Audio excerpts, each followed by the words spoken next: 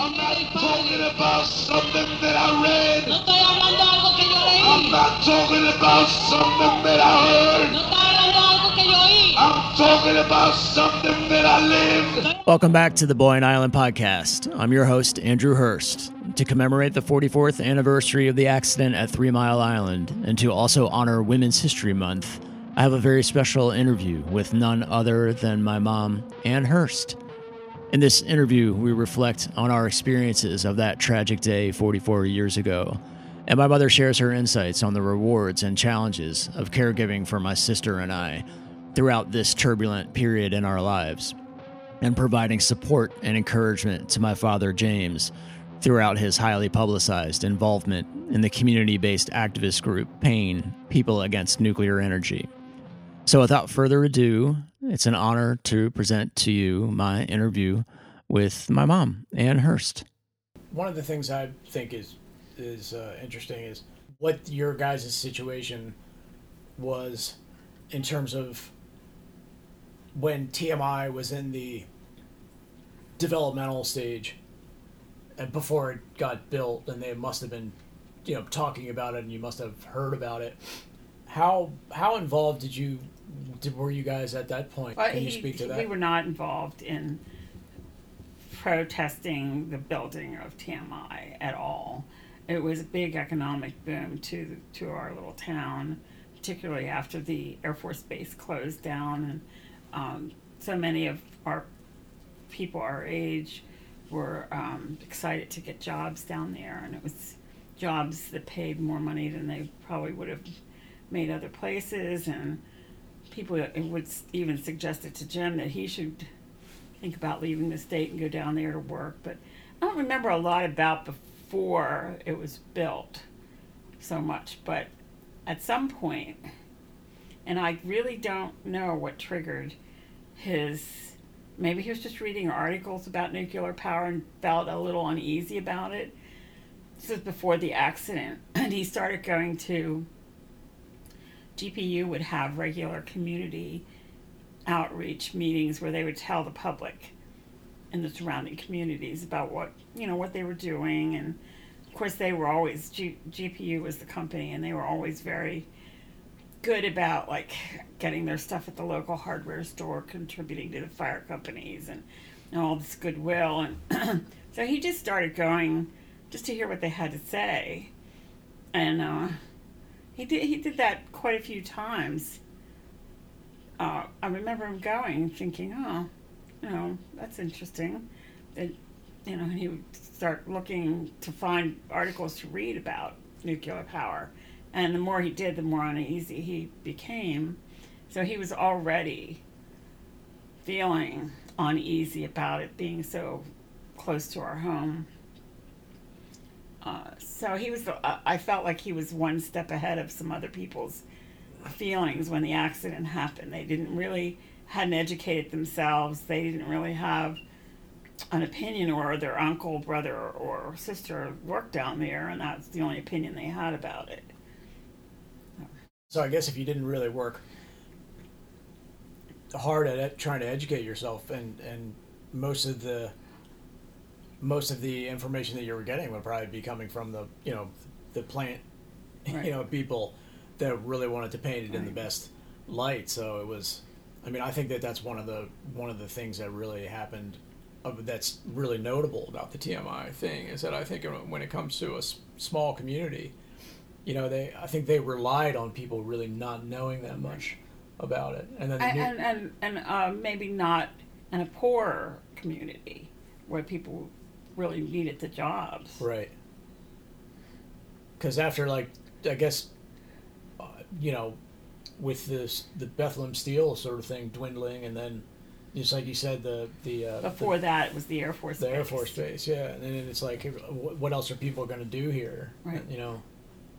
Right. There would have had to have been to some degree a before and an after TMI kind of thing. Oh yeah. Because before, talk to me about your feelings about raising a family in Middletown. This is where you're from. So was it always something where you were just I feel talk to me about the before and the after. Oh, well, before we never thought we would move anywhere else. We just always thought this was where we would raise our kids and live here. Our family was here. We were from here. And I don't remember how many years into the battle of trying to keep the place from opening again, we decided that we felt like it wasn't the right thing to do to stay here. That if we really believed that we were in danger, why would we still live here? So I remember we sort of looked at the map and went to Shippensburg. We decided that would be maybe an area we could manage to live in, kind of a similar size town, and went there. I don't remember if we really looked at houses, but we looked at the town. I remember driving over there thinking maybe that would be a good location instead of being right here on top of TMI. And we just, at some point we decided we didn't really want to do that. We didn't want to leave his mother or my parents and our friends, and we would just continue to stay on the path of fighting to keep things, just continue what we were already doing.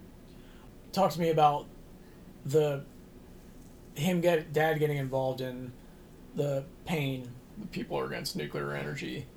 Well, there were some people already meeting, some people in town. There was a doctor in town. No, you can, yeah. Dr. Barnowski was one, and John, I can't think of his last name. There were a few people he knew that were just having small gatherings, like maybe at a meeting room somewhere, to talk about their feelings about what was going on and try to see if other people were feeling that way. And I don't know how Jim got wind of it, but he decided to go. And then our really good friend Don Hostler did go too. And that's actually when they started their friendship, through their interest in opposing the plant's opening. So they would go, then they started to go, that small group started to go to council meetings, town council meetings, to voice their opposition to what was going on, and how they felt GPU wasn't telling us the truth and continued to lie to the community. And I'm not clear on how it became, I don't remember how it became, someone must have said, you guys need a name. If you're going to organize and do this, you need a name. And somebody came up with that name, People Against Nuclear Energy. And there was some regret about that name down the line, because you really shouldn't have a group to do what they were doing with a negative. It should be, not a negative term. Right. So they kind of regretted that. But they actually they were forming a nonprofit, I guess. Mm-hmm. And they needed a name. And they needed that to raise money to print newsletters and things like that. That's how that happened. But was that before? Did that actually start up before the accident? No. So it was after. To my knowledge, in Middletown, there was no opposition to the plant. There was other organizations in the surrounding area that have always, had been, TMI Alert had always been an organization that was opposed to the plant opening and running. Actually, they opposed everything about it. What must it have been like, being from a small town like Middletown and fiercely opposing the plant? I mean, when the accident happened, to me, in retrospect, there's 1,000,001 reasons, good reasons to oppose it. But at that time, I imagine that when you have friends and other people that are working there, which you did, what was that like? It was not good. It was not good at all. We felt shunned to some degree. We felt threatened because we had gotten some phone calls that I know I took one personally where it was a man's voice and he, was very threatening. I don't remember the words exactly, but I felt I was really shook up by it. It was really threatened, and as a result, we changed our phone number because we got more than one. I felt like sometimes people that were friendly to us weren't like mean to us, but they just were cool. Kind of shunned us a bit, not in a huge way, but you could sense there was a change. Because Jim's interviews would be in the paper, sometimes on the local news, so he was very visible. And our families, we were, a small town, everyone knew who we were. So, yeah, we really had a feeling that, I don't know if you guys ever felt that, probably not, you're probably too young, but we felt it. What did your families think about it? Like, what did your mom and dad think about Dad being so heavily involved in it? Oh, everybody, our closest family was always really proud of what he was doing. Yeah, they were behind what they felt he was doing the right thing. We didn't have any opposition that way. His mother probably a little bit, because she went to church meetings and she was in a quilting group there, so she may have felt that she was a super quiet and reserved woman, and she may have felt that she wished that he wouldn't have been so public. I don't know. I'm not sure. She wasn't very verbal, but I'm sure that there were women in her group that questioned Jim's, activities. Right. But she wouldn't have told him to stop. So, did you actually lose any friendships over it? No, not our true friends. No, it was just, when you're from a small town and you just know people and you're just friendly to them. And maybe you would stop and chat a little bit at the store or something, or you'd pass them by, and just, it was that kind of stuff that we felt like maybe there were times when that wasn't happening anymore. More like that. And none of our really close friends, we didn't lose any close friends. So, talk about what it was like for Dad, and you, kind of, and how the other protest movements of the 60s and the 70s, TMI, the opposing TMI, inevitably became lumped in with like a whole larger number of protest right. groups and protest organizations. Yes, and they became very interested in what we were doing, and they would come to some of our meetings, and they would get in touch with the group that Jim was involved with, and we didn't really feel we felt like we weren't typical protesters. It wasn't like that was anything we would have ever thought to do. And so when we met these people, we could listen to what they had to say, but we didn't feel an alliance with them. We didn't feel like we were like them, but we didn't oppose what they were doing. We just didn't feel like them. What do you think they felt like?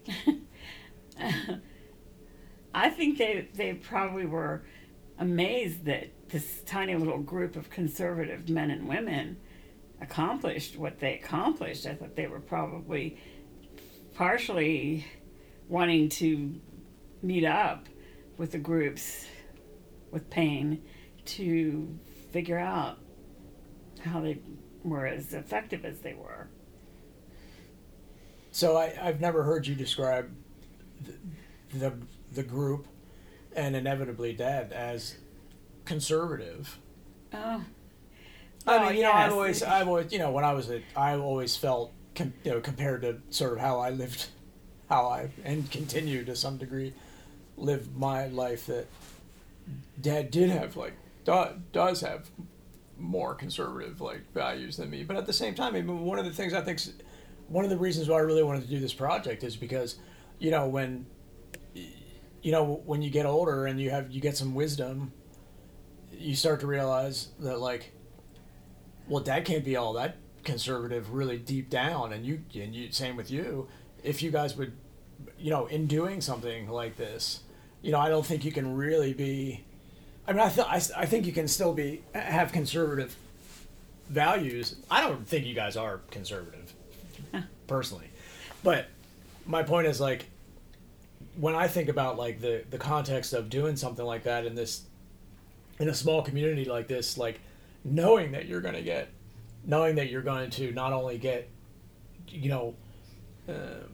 ruffle the feathers of people that you grew up with, that whose lives depend on working at the plant, and here you are saying that you want to shut it down, and then also being a magnet for other quote unquote radical, more radicalized people. We said this the other day, professional quote unquote professional protesters who seem to go from cause to cause, and it was almost like a scene, you know what I mean? Yeah. Whereas I guess in that sense, you guys were really far removed from that scene, because, I've always really thought that and been really proud of the fact that when you guys really took up against this, it was an absolute necessity. You did it completely out of necessity, in nothing else. And I don't think necessity is the right word. I think it was a deep sense of responsibility to what we believed was wrong. But therefore it was necessary. Well, you could say that. So, I mean, it was one of the things I think about too, and it used to really enrage me. And this was before I knew that I was going to definitely do this project, although it was something that I thought about. And that was when I moved to New York City in '99. I started noticing that it was that artists and creative types started writing, I am blah blah blah. I'm an artist, musician, and an activist. And I would be like, what kind of activist stuff do they actually do? And it would be they marched in one thing, or they did one thing, or whatever. And then I thought in the back of my mind, my parents were actually activists. They really, really were activists, But at the same time, you guys were the last people that would ever write that on anything. Right. And it's not because you're not proud of it, but it's because I feel like that's how real activism happens.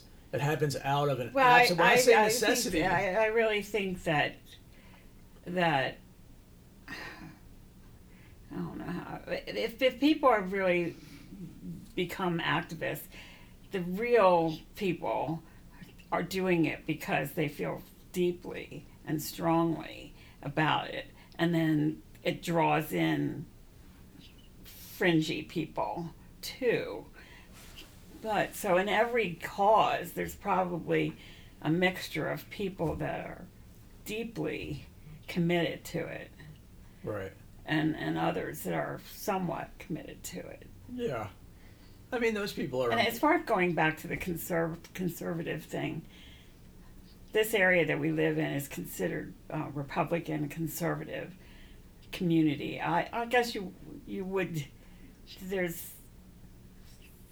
if we would describe ourselves as conservatives, that would be why.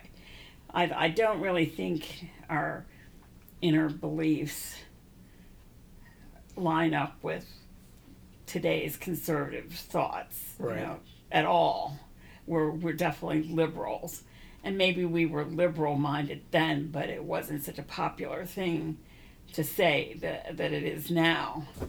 So, yeah, that's the when I think of conservative now, it's completely different than what I think of in terms of the community being a conservative community. That makes sense? Yeah. Talked about being the sole support system or person, not only for Dad during this, but for me and Lee. Like, Well, I mean, that's really, really adding so much more onto an already heavy plate with two young. You know, I was 6, Lee was like, what, 10? So it's like that you already have a lot. You know, at those ages, that's like a handful. So you already have like a lot going on, and then you add this to the mix. Like, what was it like for you to actually deal with that? well, it was, you know, I felt like he did what he did well. And I thought that the way that I could support him the best was to give him the freedom to do that without saying, you know, why aren't you home for dinner or whatever. You know, I don't think he missed a lot of kid type things, probably didn't at all, if I remember correctly, because he was very committed to that. But I didn't really resent the time that he put into it in any way. I might have resented the dining room table being piled high with things from research things, but I really think it was just, we knew early on, it's like that was what I did and that's what he did and that's how it was, you know. So yeah, that part wasn't an issue with us. There was never a time where there was a conflict with it? Well, sometimes the conflict might have been because we were really hounded by the media. They really wanted to come to our house and interview us, and they were really bad about planning. They would say they would be there at a certain time, or, you know, and we would try to figure out our family stuff to align with what they told us they were going to do. They were going to come at this time or that time, and they wouldn't, and then they would just come at a really bad time, and we would just do it anyhow because we felt it was important. So there was that was a bit difficult at times, but you know, it was just part of it. Is what was. We met some interesting people from that too. Like who? Oh, the guy that wrote for the Village Voice did a whole article on the movement, and he came for dinner actually, and we actually had other media people there for meals too, and they were kind of interesting because their lifestyle was so different than ours. So in that way, you know, you guys were exposed to, you know, different type people than you would have ever met otherwise. So yeah, that's kind of one of my earliest memories about it. Yeah, is like feeling like I didn't really have any access to people that were living alternative lifestyles. You know, hardly at all, if maybe at all. right. And I felt like that's my strongest memory actually of it, is that kind of stuff. Right. Is like people that were probably honestly a lot like me, like maybe an artist who was asked to do like a cartoon or a poster, Yeah. or something, and going to pick it up with Dad and probably in downtown Harrisburg or somewhere, you know what I mean, and going to a place that smelled like printing ink, and you know, there's people, I don't know, walking around smoking with like aprons on and paint smeared on them, and so, you know what I mean. And I was already doing art, but but to see people doing it at that, I don't know, I guess that could have been maybe, you know, at a professional level, or to go in like a workshop like that. I mean, I had never experienced anything like that with, you know, because you guys weren't like artists or whatever, so, you know.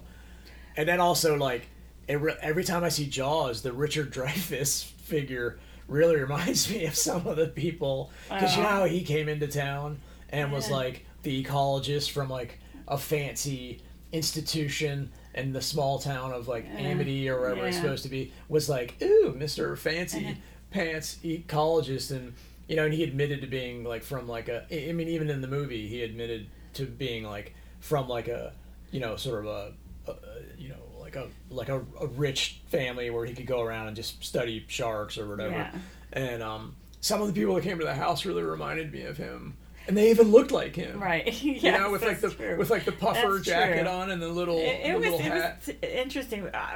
On the complete opposite flip side of that, and I'm struggling with his name, the NRC commissioner, because they were doing a study on what happened at the island, and the commission was the NRC. I want to say his name's Peter. Do you remember his? He actually came to our house. Peter Bradford. Peter Bradford. His office contacted Jim, and he said he wanted to meet with a small group of residents that were interested in opposing the plant, and what our thoughts were, the people that lived here during the accident. And they came to our house, and we at the time we were living in a relatively small Cape Cod, and we filled up our living room with people. And Jim went to the airport to pick him up, and I mean, he was a very large, looming kind of guy, and we didn't really have very comfortable places for anybody to sit, including him. And I think I might have served some kind of snacky food. But he went around the room and talked to people, and I was really nervous about that. I was really nervous about that. What were you most nervous about? Just that the house was small and accommodating everybody? Or? Well, that a little bit of that, but I just wanted everybody to be a good representative of what we really wanted him to take away from the meeting. Right, I see. And so I remember one of the people said she was being funny, and she said, he must have said to her, "How did it affect you?" And she said, well, she was a very thin woman, and she said, "Well, I used to weigh 300 pounds." And so and look at me now, trying to be funny, like I'm a nervous wreck because of this. But yeah, that was a pretty big deal for an NRC commissioner to come to your home. Right. Yeah, that was pretty much a big deal.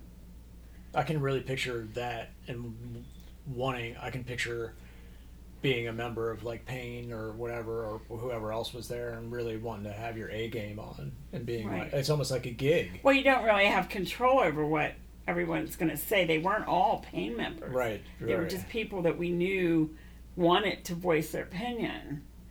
And so, and you only have a limited amount of time. He was going to leave. He wasn't going to be there long. So we were nervous. Jim and I were nervous about how that was going to be handled, how people were going to answer. Right. No, that was a big deal. So why don't we back up a little bit to like what you remember from the day? Oh, okay. It was a beautiful day. It was just a perfect day. I do remember that. It was really sunny. It was beautiful. The temperature was good. And at the time, we had a very large garden. Lee was at school.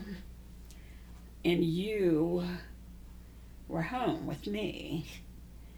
And I decided I would go down and we could clean up the garden a bit, you and I. And you liked that because you could dig around. And I distinctly remember this. It was a really large garden. I don't remember the dimensions. That we were standing there, and the wind it was shifting. And I don't know why. It seemed odd that I remember that, but I do. And of course that came up later about the radiation being blown one way and then another way. But I remember that. And then we were nervous at the evening news. They were talking about it. We were really nervous about it because of what Jim had already investigated. Yeah, it makes me tremble. I can remember that day. It made me very nervous. And he went to work the next day, and of course Lee went to school. And You want me to go on from there? Yeah. And then it became apparent that I guess must have been a Friday, because we had packed to go to our friends that had a little farmette north of the city, and we were going to spend the weekend there. So we had clothes and food packed to go, fortunately. And he said, I think we should leave town, called from work. And we made plans to, gather everybody to go, and his mother and my parents and the dog and But that was before they actually suggested to evacuate. Yes. So yes. So it was kind of like, so I'm just picturing, so the day that it happened, so that evening, it's all over the news, right? And it was like, what was it like sleeping? What was it like going to bed that night? Like, did you? It was really unsettling. Like, how did you handle that with like me and Lee? Now that I have to say that I have no memory of like the being like, did you shield us from the TV reports, or how did you handle like me and Lee with that? I don't remember that either. I don't think we would have purposely shielded you, but we were just nervous about it, and we had to think about people, our parents and animals. I think my mom had a dog at the time, and where we were going to go and what we were going to do, and getting leave from school. And since we were leaving before the real fury of everybody leaving, we were leaving before that, just a little bit, not a long time before that. I was able to go to the school and get her out of school. But I was told that it wasn't long after that other people were told they couldn't take their kids out of school. Yeah, so like when you went to get Lee out of school, I just said we were going away, and you didn't. No, I didn't say. I said we have plans and we're going away, and I need to take her early. And Lee said afterwards, she said she noticed right after we were leaving there were people starting to come into the school building, but we were already coming out. But you could tell there was sort of a panic brewing. And she said it felt like Godzilla was coming to my school. That's how she felt. So I think there was some stuff in school. They told them to shut the doors and windows and stuff. There was that. So the kids were already upset. So we made a plan and met up with Jim, and he left from Harrisburg and we left from Middletown and went to my mom's sister's house, I think. It's the first place we went. And that was about 70 miles from here. Just to sort of figure out what we were going to do from there. Yeah. Describe the scene there. Like when we're up there. I have some memories of that. I remember there were a lot of people there. There was a lot of small house. There was a lot of people there, and I remember someone. Well, I guess the people. So whose actually house was it? Aunt Gracie's house. It was Aunt Gracie's. So I remember Aunt Gracie, or somebody making a giant pot of something, and it wasn't good at all. Yeah. No, I don't remember that. She was a good cook. Well, you probably didn't like it, but yeah, I'm surprised. I think if I ate it now, it'd probably be one of the best things ever happened. But at that time, I was kind of like, what? And I had this always had this image that like they were throwing like, I don't know, like I think it was bean soup. It was delicious. Such random stuff in there, and I was just kind of like, oh my god! And it was like almost like an army tent. It was huge. It was a huge pot. Yeah, and so we stayed there, and then we left. It was so crowded there. We ended up going to Jim's brother's house. Well, so I'm thinking, so it's basically like we left town because we had planned to already, and then did so, and then continued to stay out of town when they actually did tell people with small children and to evacuate. Right. That wasn't the only time we left. We left twice. Yeah. After that, we left once because they were releasing gases they kept talking about it to, but there was pressure building up and they were going to release some gases into the air, and we were paying close attention to that, and knew that we wanted to leave when that happened. So we did leave when that happened, and we went camping up around State College with a dog. Jim couldn't leave. He had to stay because we had already planned a leave of absence for him. And it, just coincidentally was close to the time that we were going to leave on a town to go to Canada for a leave of absence because of the plant mostly. And so he had to stay because he had to wrap up his work. So he left us at this campground, which was a little odd. That, of course, never happened before. We had the dog and you having to deal with Lee and I. Yeah. At a campground where how were you going to do laundry and how? I just. What did you do with food? I was not familiar with. I didn't know how to light the lanterns and. Yeah, what did we do for food? Did you? Well, I didn't have a car because I just didn't. Well, he had to take. We probably went up with the truck, and he probably drove the truck back. He left us there without a vehicle. Right. So what happened was, there was a Penn State professor named Ed Walsh, who had interviewed us, and he was one of the best people that we met through all of our activisms, and we became friends with him and his wife. So he came over to the campsite and took us to his house for dinner and took me to the grocery store to get food for the week. Well, probably midweek he did that. So that was how we managed that. And were we cooking over the fire? A little bit, yeah, we did that. There was a pool there, so we just went to the pool most days, and yeah, it was. So what was at this point? How were you and Dad handling what information you were telling us about what was going on? I think we pretty much told you what was going on because it was not a secret.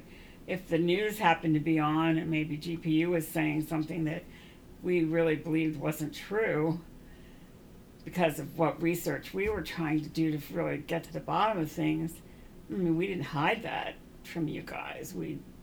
I think you both knew that we were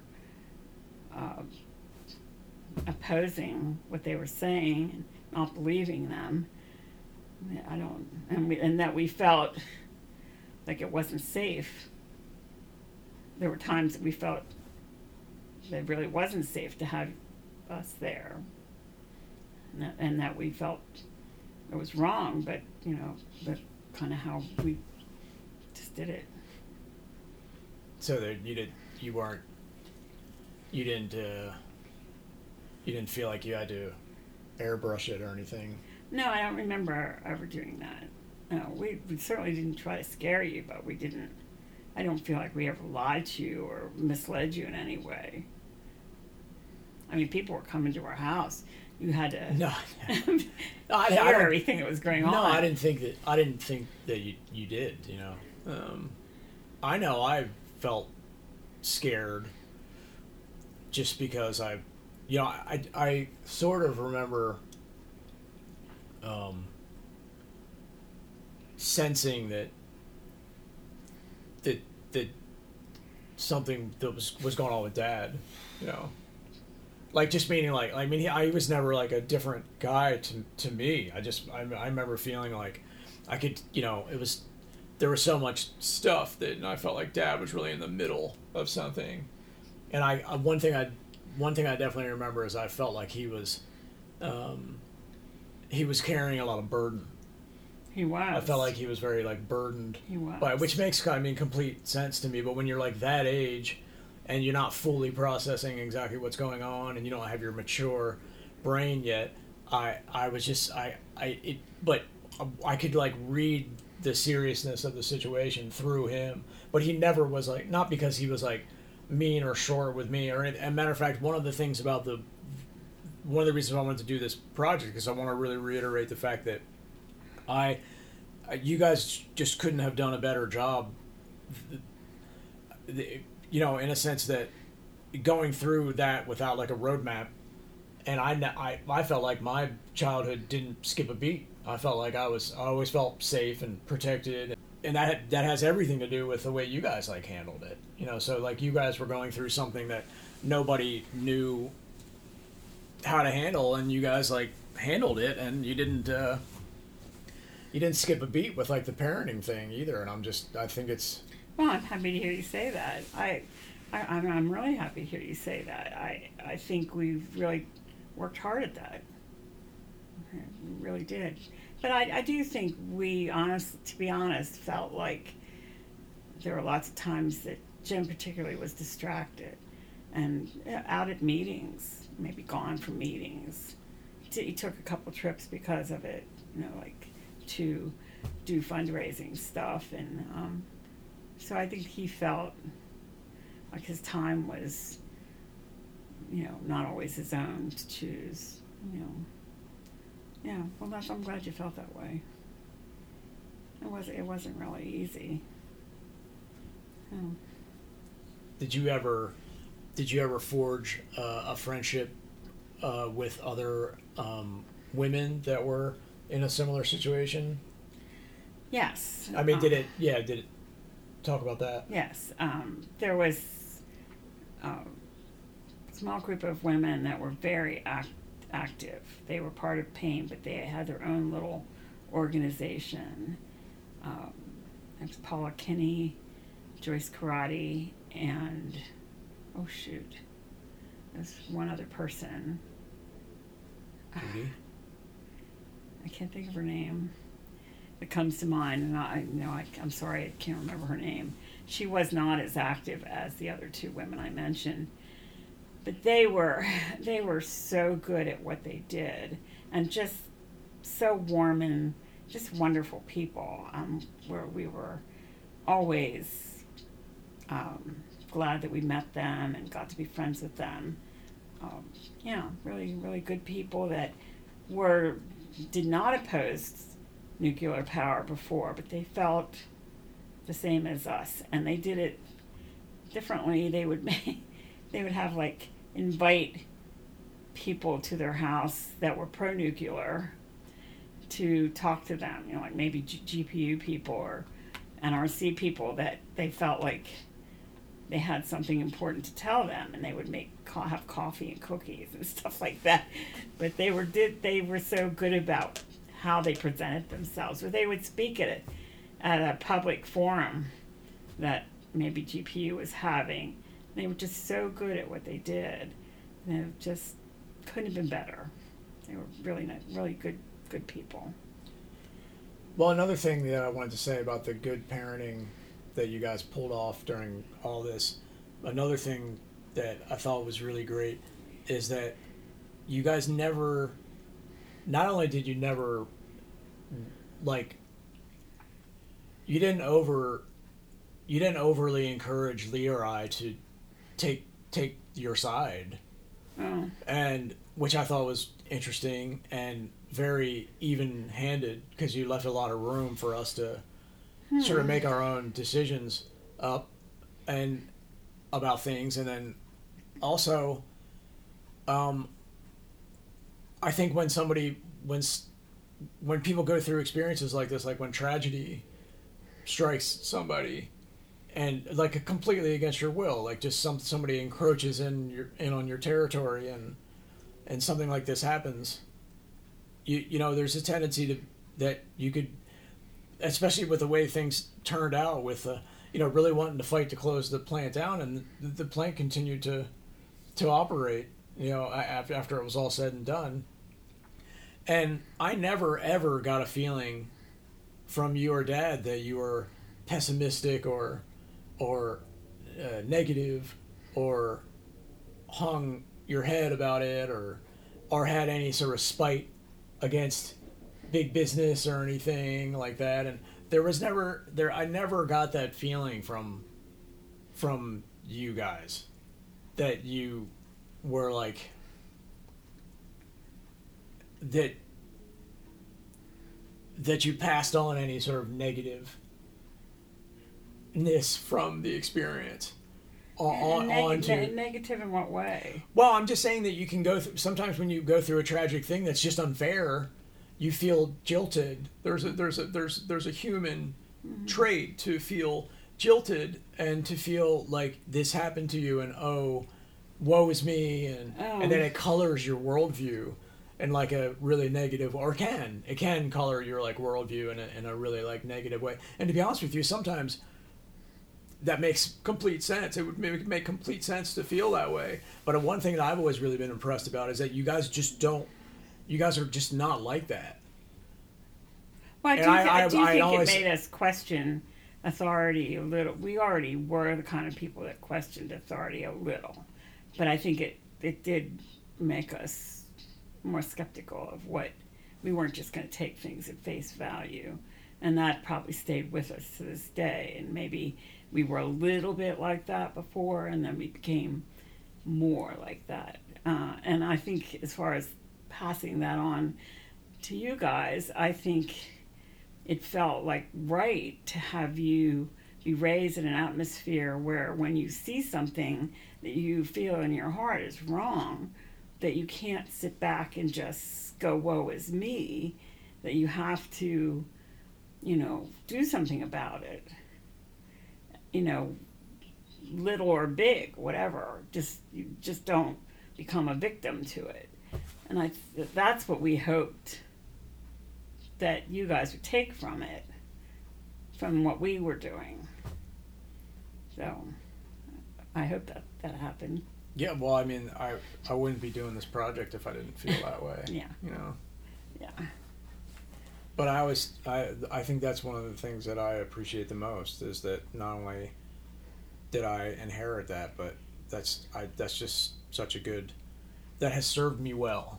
I think and I think as far as this community, the large part of, I shouldn't really generalize like that, but I do think there was some of that going on here where people were just okay with believing what they were told and not really questioning it. Like maybe a liberal community would have, not reacted the way this community did to whatever was going on down there.